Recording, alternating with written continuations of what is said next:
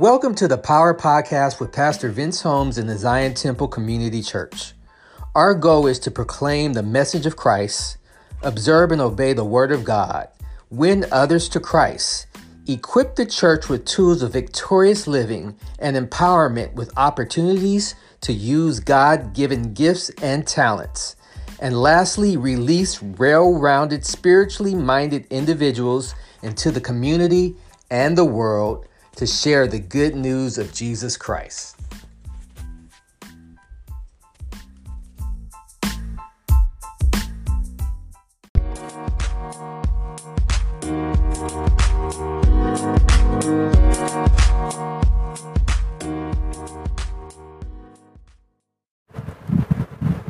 Amen. Thank you so much for coming to worship with us today.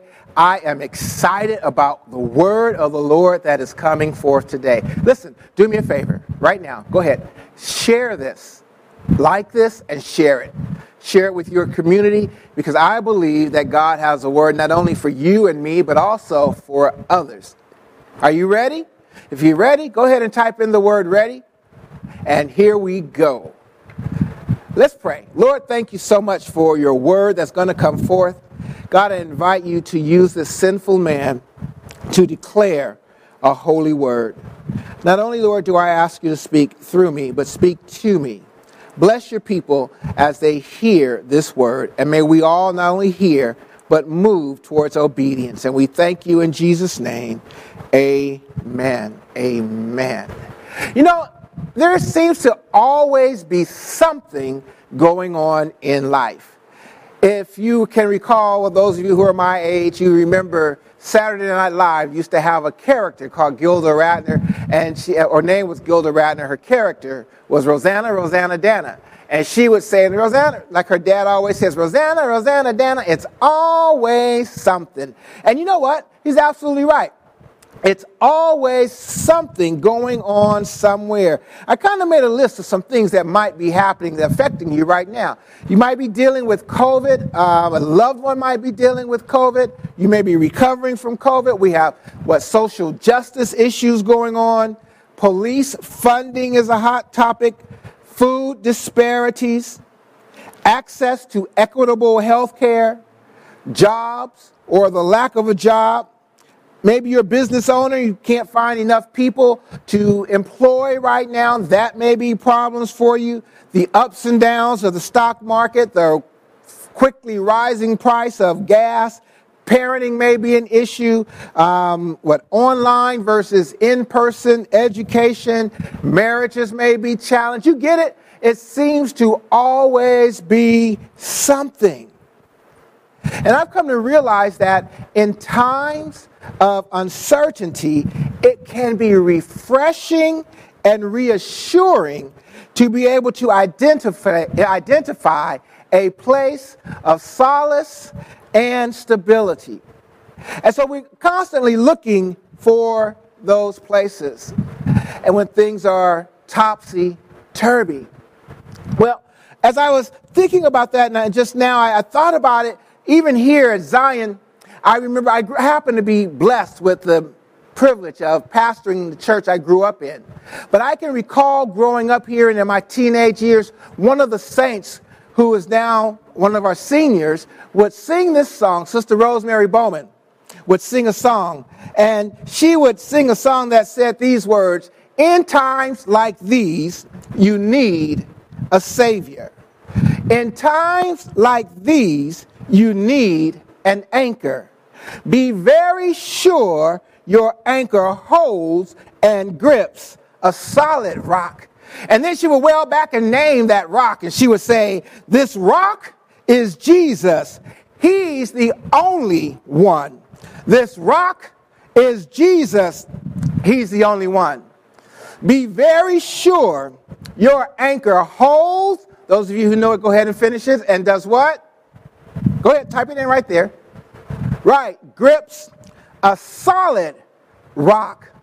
And so I had that flashback and began to thinking about how true it is that in uncertain times, there's always stability in our relationship with the King of Kings, the Lord of Lords. There's security in our relationship with God. So I just had this flashback, and I can't help but wonder if maybe Solomon had a flashback when he penned the words in Proverbs 18, verse 10. Go ahead and turn there in your electronic device or your physical device, whatever you have. So, Proverbs 18, chapter 10.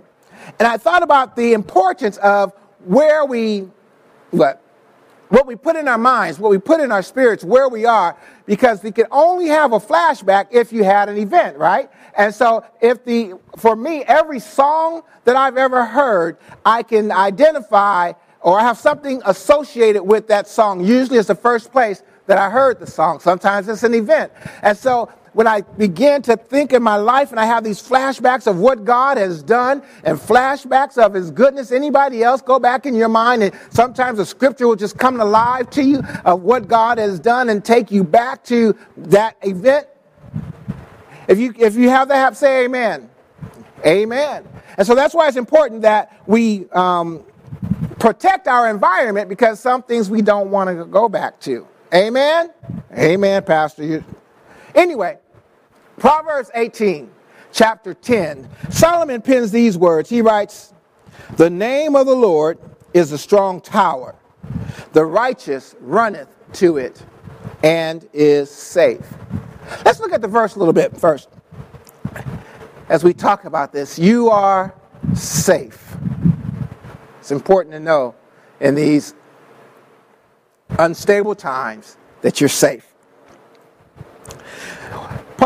Solomon says the name of the Lord. Let me stop right there. He says the name. The idea of the name is not just the name itself, but it is the reputation of the name. In order to have a reputation, there must have been acts that proceed, events that proceeded to produce the reputation. And so Solomon says that the reputation of the Lord, the reputation of Jehovah, the reputation of the God that is. So he says that the God has done some things already that his people already know, and his reputation is that he's a safe place, that his reputation is a good reputation. What's your reputation?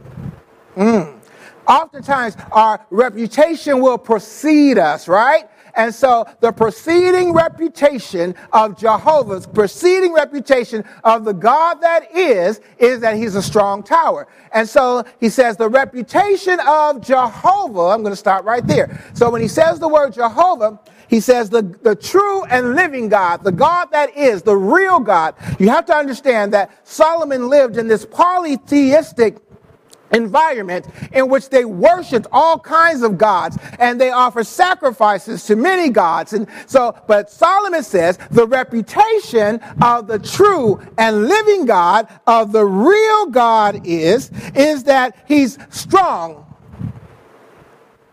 that he's a strong tower, that the reputation of the true God that is, in comparisons to the other gods who are not, the many false gods, that the true God, his reputation is that he is a strong tower, that he is a refuge. He's a place or a structure to reside in against attacks. So he tells us he's strong, a strong tower. The idea of a tower was a watchtower, tall, narrow, defensive structure, defensive building. And so he says, anybody with me? That the name of the Lord, the reputation of the true and living God is, the experience of knowing the true and the living God is that he is a strong tower where the righteous, I love this. He says that the reputation of the God that is that he is a strong tower, a place of defense, a defensive place of dwelling for the righteous. So he associates the relationship of the person. He calls him the righteous. There's a relationship between this person and the reputation, so that not everyone has access to enter into the tower, but those who are in right relationship, those who are declared righteous, those who are in relationship with the true God that is. So those who are in relationship with the true God that is have access to enter into this strong tower, this place of refuge. And that once they are there in that place of refuge, in that tower, it says that the righteous runneth. Oh, let me say this. He goes into a defensive building and they're in a hurry to get there because there's some opposition or some driving force on the outside that drives the righteous into the tower. And so he says that they are safe. I love this. When I looked up the word safe, that they're safe. It says that to be inaccessible. Not only to be inaccessible, watch this, but they have the power or the capability to successfully accomplish what something is designed to do. Watch this. So the idea is that in relationship with the God, the true and living God, that he is a dwelling place that you can go to, that you come into his presence, and you become inaccessible, or not only inaccessible to the enemy, but that you find strength, so that you come to the place of strength to find strength to take on the characteristic of the place in which you're dwelling, to be made strong. You absorb the strength of the place in which you are residing, and not only are you absorbing the strength of the place in which you are residing, but that you realize that you gain the power to successfully accomplish that which you were designed for the intended purpose. And so Solomon says that those who are righteous have the ability to come into the presence of God, to find strength, to find refuge, to become what God has intended for them to become. And so as I was thinking about this, I wanted to work through the word safe, sort of as an acronym, SAFE. I asked a question earlier this week on Facebook, and just Facebook. When do you feel safe? Or to finish the sentence, I feel safe when. So as I look at the acronym, I'm going to deal with it. S is to be secured in him. We are secure in him. Secure in God. The psalmist said in Psalms 91, verses 1 and 2, he that dwelleth in the secret place of the Most High shall abide under the shadow of the Almighty. He says, and then I will say of the Lord, he is my refuge. He is my security. He is my refuge, my fortress, my God. In him will I trust. You are secure in him. You don't have to worry about him losing you or him not protecting you. You are secure in him. That's the S. When do I feel safe? As I think about the acronym SAFE, S, secure in him. Secondly, the A, assured of his presence, his promise, and his purpose. You are assured of his presence. Run with me to Isaiah chapter 43, verses 1 through 3. And this is what it reads. While you're getting that, it says, but now, in the NIV version, it says, but now, this is what the Lord says. He who created you, Jacob, he who formed you, Israel, do not fear, for I have redeemed you. I have summoned you by name. You are mine. When you pass through the waters, I will be with you. And when you pass through the rivers, they will not sweep over you. When you walk through the fire, you will not be burned. The flames will not set you ablaze. For I am the Lord your God, the Holy One of Israel, your Savior. Now, if you're like me, when I'm trying to think of this as safe and secure and all this stuff, But when I hear these words all come together and he's talking about water, fire, rivers overflowing you, that all seems to be contradictory to the idea of safety. I mean, for me, maybe not for you. But let me free you right now, those of you who are dealing with some issues, let me free you right now from the panacea of this thought in Christianity that says that knowing God excludes you from any difficulties in life, and that if you're having difficulties, you can simply rebuke them, name it, claim it, or speak into existence some euphoric state. Yeah, I know I'm meddling now, but I want to give you something practical that will cause you to be able to live out your theology in a way that isn't contradictory to what you're experiencing. You see, you have that ideology and then you struggle because no matter how much you confess, no matter how much you speak into existence, you still have challenges, and you're left with simply acting like you don't, as if it's some sort of declaration of your faith. So safety, listen closely, safety isn't necessarily the absence of opposition, nor the absence of pain or the absence of uncertainty.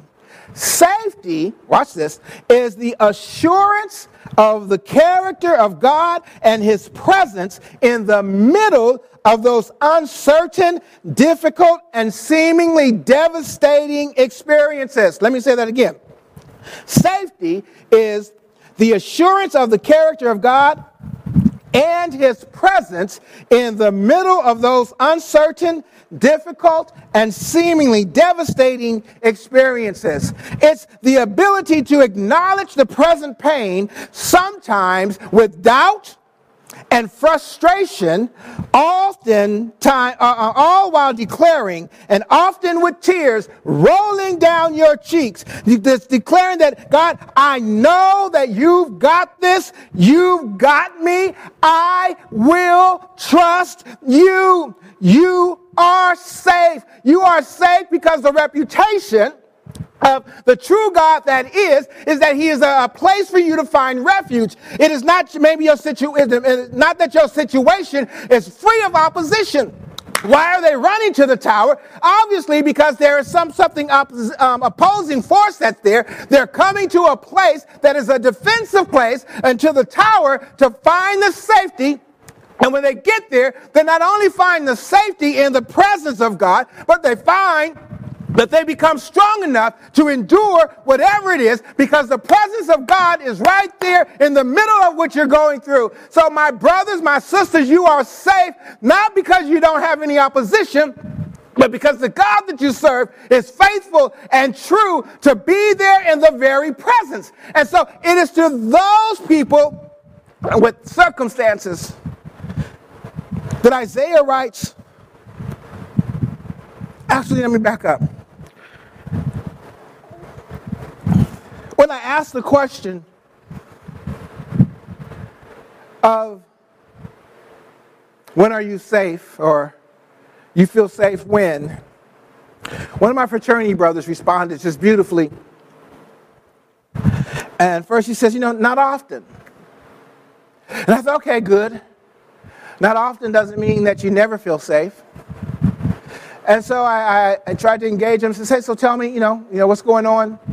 Not often doesn't mean never. Hit me up, DM me. I'd love to hear, what's going on. But his response was beautiful. As he explained what he's feeling, he drew me back to one of C.S. Lewis's books in the Chronicles of Narnia. His book, The Lion, the Witch, and the Wardrobe. And then engaged in a conversation between Mr. Beaver and a character named Susan. And if you haven't read that, please do. But anyway, there's a lion, Aslan, and this allegory, and Aslan represents Christ. And it says, Aslan, and I quote, Aslan is a lion, the great lion. Oh, said Susan, I thought he was a man. Is he quite safe? I shall feel rather nervous about meeting a lion. Safe, says Mr. Beaver. Who said anything about safe? Of course he isn't safe, but he's good. He's the king, I tell you.